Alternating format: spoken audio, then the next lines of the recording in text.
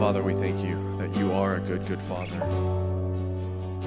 that you are faithful, that you are loving, that you are kind, that you are for us and not against us.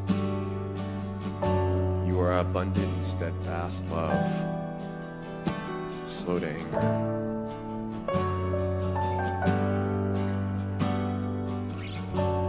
Lord, we thank you for the peace and the grace that you pour out on us. And we thank you that you are our salvation. It is through you and you alone.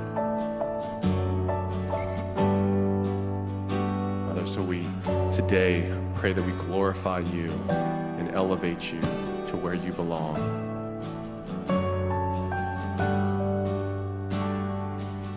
Let your will be done.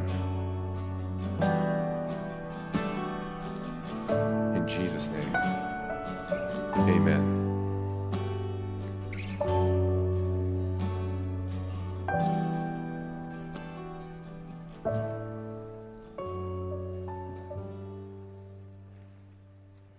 All right. We thank Ken and Lauren and Jeremiah again for leading us today in worship.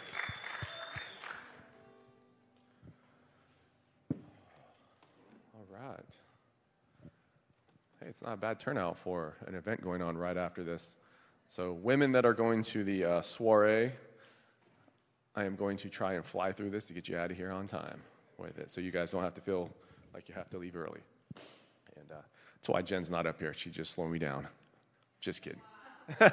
No, she needed a break after being up here 2 weeks in a row on her own. I tried to talk her into letting me sit out another week, but she said no. Yes. So, yeah, so it's me today. I'm going to do this real quick.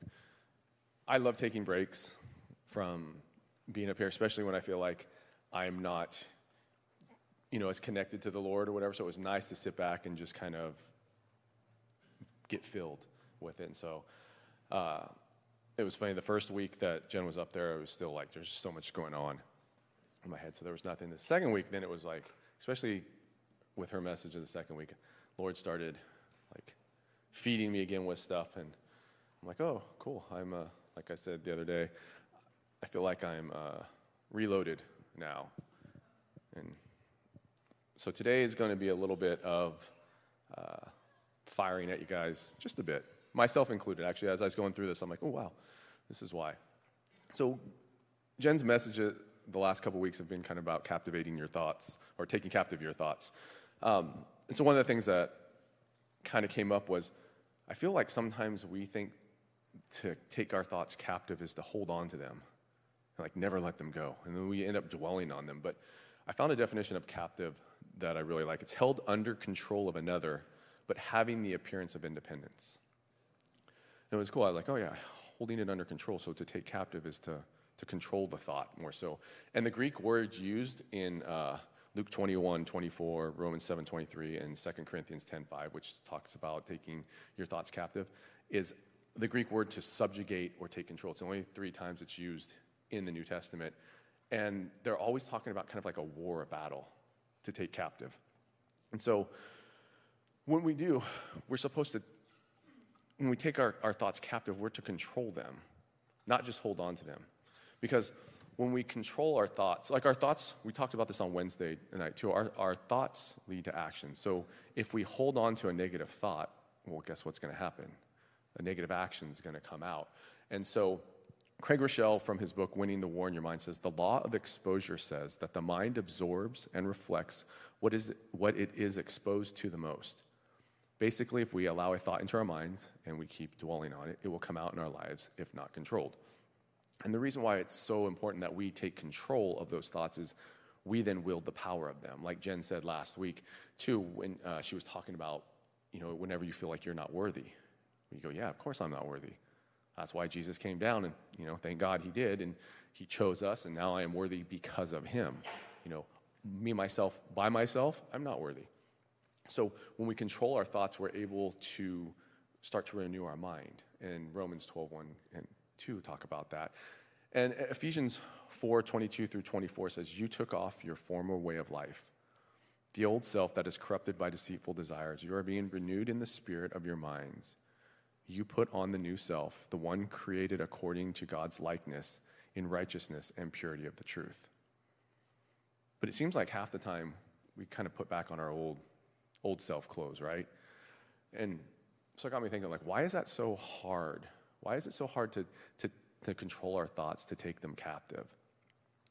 And I felt like the Lord was like, it's not that it's hard. You're actually just taking hold of the wrong thoughts. And so I'm like, oh, okay. So, what are you talking about?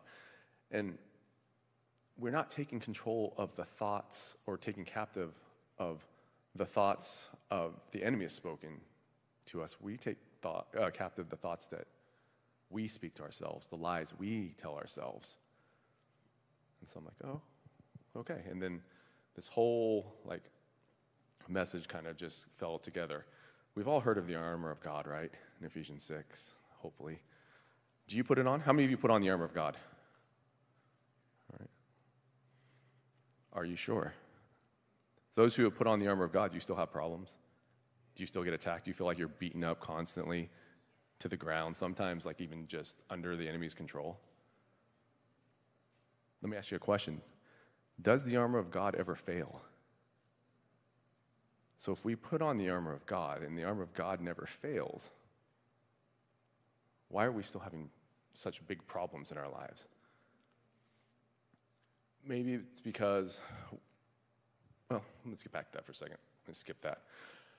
How many of you actually know what the armor of God is?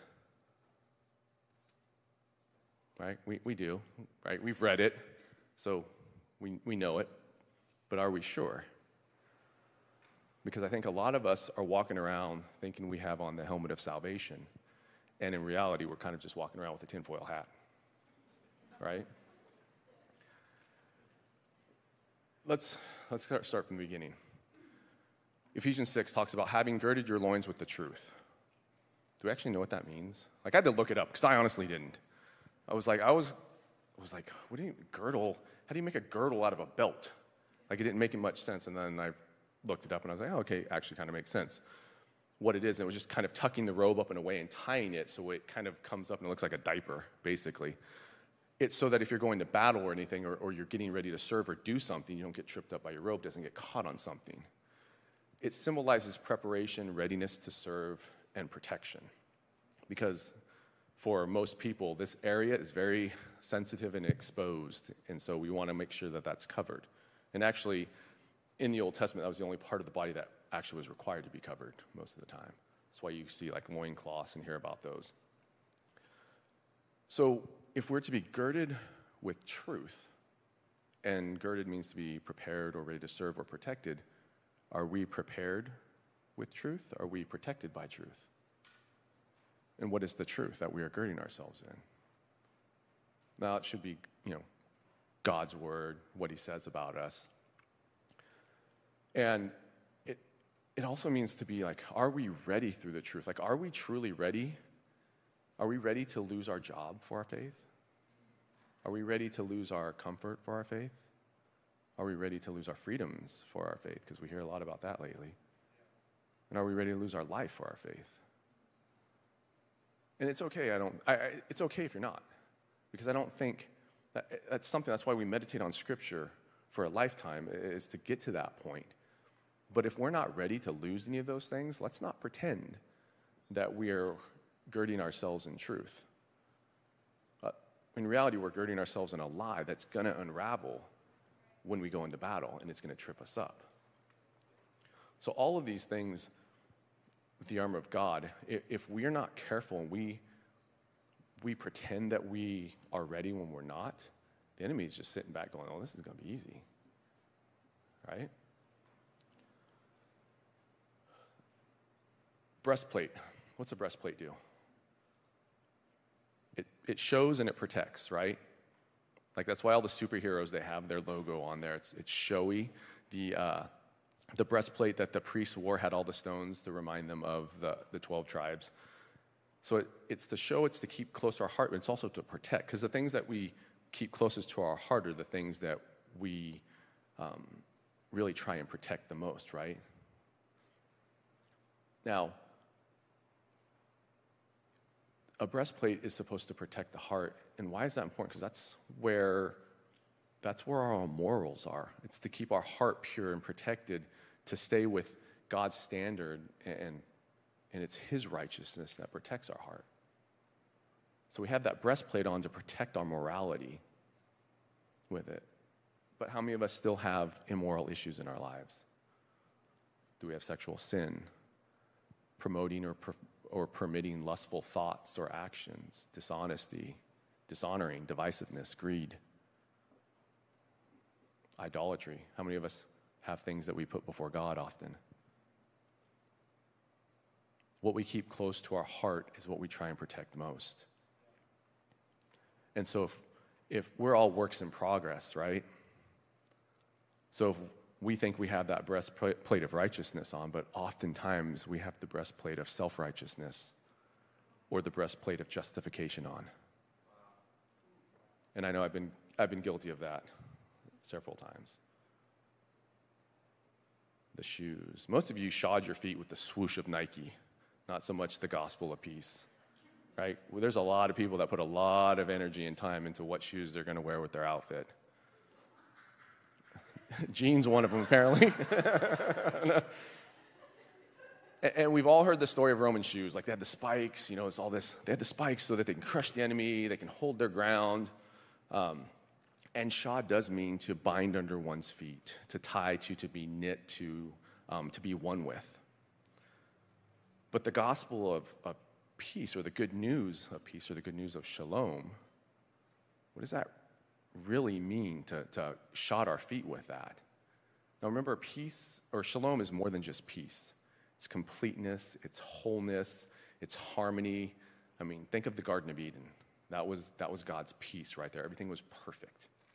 Everything was whole. There was nothing that was needed. So to bind our feet with that means that we are walking in that peace, bringing the good news, imitating that shalom. So everything we do should show believers and non-believers that peace. We should imitate Jesus. We should lead like Jesus, letting our work, everything that we do, be a testimony to him. Because peace is really the only way to be violent to the enemy. We can't out-violent the enemy. He doesn't play by rules. So the only way that we can actually have success against the enemy is by promoting and living in a peaceful way. So shodding our feet in the preparation of the gospel of peace is hard work. I mean, how many of us go about our lives with everything we do being wrapped in peace? That's why most of us shod our feet in flip-flops and roll out the door, right?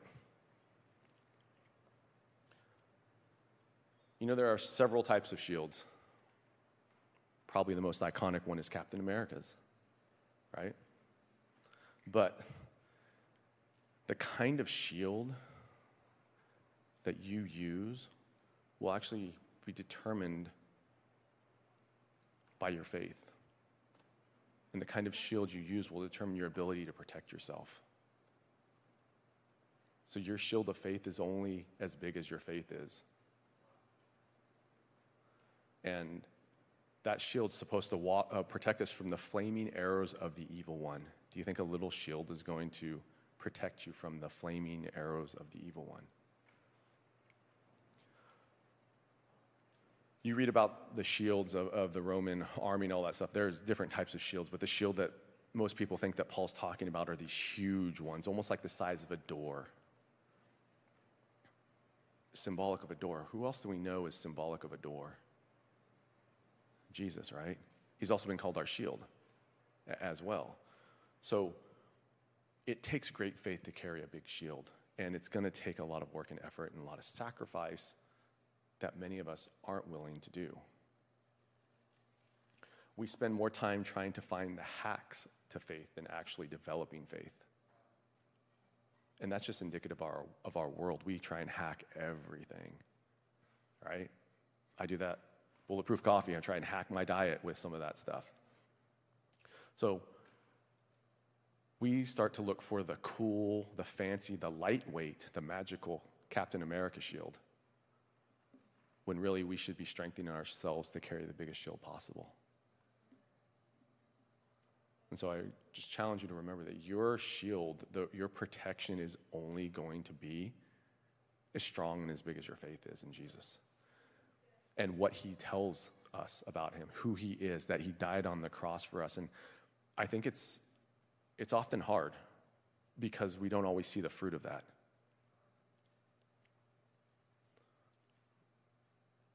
I think most of us would agree that most of our battles are won or lost in our minds. Right? There's books on it. I think Joyce Myers has one, Battlefield of the Mind.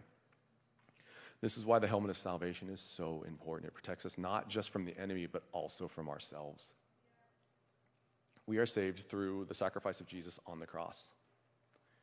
It is this knowledge, this identity that our salvation is not by our own doing, but through God's faithfulness to us. This is also where we start with that renewed in the mind. If you go to Romans 12, it starts out, therefore I urge you, brethren, by the mercies of God. By the mercies of God, all the other stuff. How many of us struggle with identity? And we have different seasons in our life where identity is harder to remain in Christ, and instead we let the world kind of start dictating that, right? And I think it's because we believe just saying that we believe Jesus died on the cross is enough. It's enough to put on that helmet of salvation, and it will protect us from the enemy. But we don't really have the helmet of salvation on because we really don't believe in God's faithfulness, at least not all the time. We allowed the world to dissipate our awe and wonder of God. He's not powerful, right? Why are we having problems? If he's so powerful, why are you struggling? Why do you have issues in your life? Why isn't everything nice and smooth and fun? Or we think that God's will is like some hidden treasure map that we have to like decode, like we're Nicolas Cage in National Treasure. God's will isn't that. He does have a plan for our lives, but it's not hidden from us. It's not like we have to go through and, okay, I got to go, like, if I fork left here, then Lord, where do I go here? It's not that. His plan for you is much simpler than we think it is.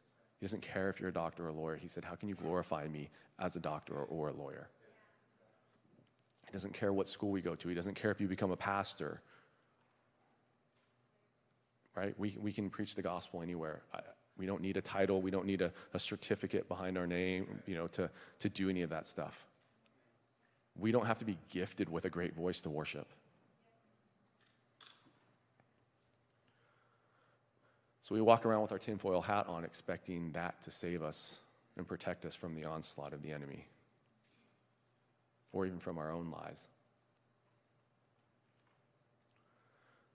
The Word of God, it's a sword, right? The Word of God is a sword, and we wield it.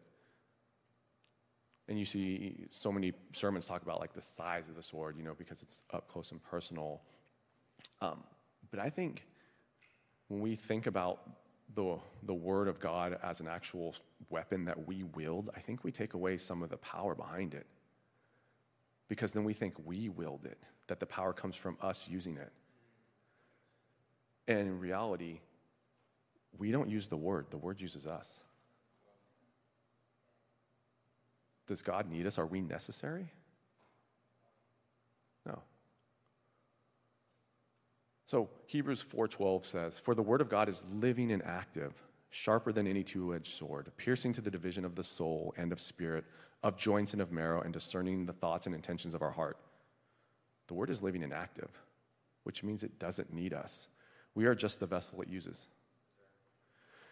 It is through us that the gospel is preached. It is through us that God is glorified. It is through us that the forces of darkness find resistance. It is through us, but not because of us. And just think about God being glorified. Are we necessary for God to be glorified? What does it say in Luke when Jesus was coming in during Passover week, and the Pharisees told Jesus to tell his people to be quiet? He said, if they are silent, the rocks would scream out. God will be glorified. Does it need us? No. Can we be a part of it? Yes. So the word of God is a weapon, but not how we think. When we are under attack, we often think about, oh, I need to find the right verse to combat this, right? It's not a Harry Potter spell. We don't have to find the right anti-spell to combat it, right? It's not the words themselves. It's because who said them, who spoke them, that matters. In fact, it's the word of God that makes it powerful because it is from him, right? So that is why people actually get hurt. Because we are using the word of God against people when it's supposed to either use to transform our own hearts or to use against the enemy. It's powerful, and we don't know how to wield it. And so oftentimes, we are a part of the problem because we wield that sword haphazardly, and we end up cutting, our friends, our family, people that we're trying to save, because we're using it as a weapon against them instead of against the enemy. It's why we're supposed to meditate on it, to transform our hearts and renew our minds. So we have the full armor of God, and we think about a Roman soldier when we do it. We always think about a Roman soldier, right? Like, does anybody else think of anything else other than a Roman soldier when they talk about the armor of God? It's been like ingrained in us. But let's go back to the verses in chapter 6 in Ephesians 10 through 12. Finally, be strong in the Lord and in the strength of his might. Put on the full armor of God so that you will be able to stand firm against the schemes of the devil. For our struggle is not against flesh and blood, but against rulers, against the powers, against the world forces of darkness, against the spiritual forces of wickedness in this heavenly places. Let me ask you something. Does a Roman soldier, the gear of a Roman soldier, or even a Navy SEAL, can that protect us against the powers, the world forces of darkness, the spiritual forces of wickedness in the heavenly places? No. So why do we always think of it as a Roman soldier? Maybe we should be thinking of it more as priestly attire. If you go back into Exodus, what did the priests have to wear? They had a turban, the gold plate on it, like a helmet of salvation. They had a breastplate. They had a belt, a sash, a girdle. Priests did not wear shoes, but they walked in peace. And they still spoke God's word as a weapon. And if we think about it, isn't that how Jesus came? He didn't come attacking people. He didn't come as some, SEAL Team 6 guy. He didn't come as a Roman soldier coming to face battle against earthly things. So if we really are wanting to go against the forces of darkness and the evil spiritual forces of wickedness in the heavenly places, shouldn't we think of it more from a priestly attire aspect than from a soldier? The armor of God doesn't fail. We fail to put it on because it's easier for us to put on a replica of it. Christians are walking around in a costume and target practicing with a few of their favorite verses, thinking they are ready for battle. It's why we fail so often to live up to God's standard for ourselves.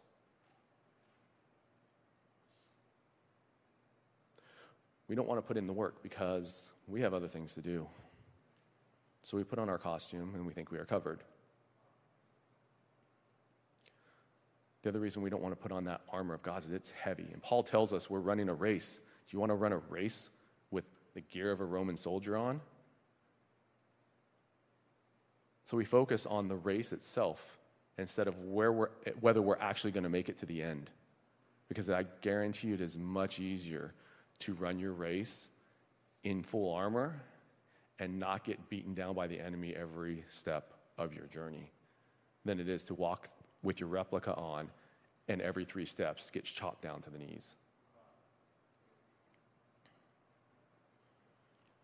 So let's not pretend. Let's not fool ourselves any longer. We all have problems. We all have issues. Our faith is weak. It's when we tell ourselves it's not that we are susceptible to the attacks of the enemy. When we know we are weak, God's strength protects us. When we know we can't do it alone, God's armor is there to protect us. When we believe the word of God and Jesus who came, regardless of our earthly situation, we are wearing the armor of God. So, because I flew through this, which is amazing for me, we have 10 minutes left before 11:30. We're going to take a couple minutes. And I just want you to think about what part of the armor of God do you most deceive yourself with? Are we walking around pretending to be some moral upright authority when we have hidden sin in our lives that we're not dealing with? Do we not truly believe that we are saved through grace? And so we're constantly doubting ourselves, our salvation, whether God can save us or not because of our past sins. Do we walk around girded in truth? Or are we girded in our own reality? And finally, are we walking around with the gospel of peace shot into our feet? Are we doing everything we can to promote heaven on earth, to be heaven on earth? Or do we do it until we run into problems, until we don't get our way? As long as everything's going our way, it's easy to be peaceful. So we'll take a few minutes. I want you guys just to ponder that thought, and then we'll go into a time of worship.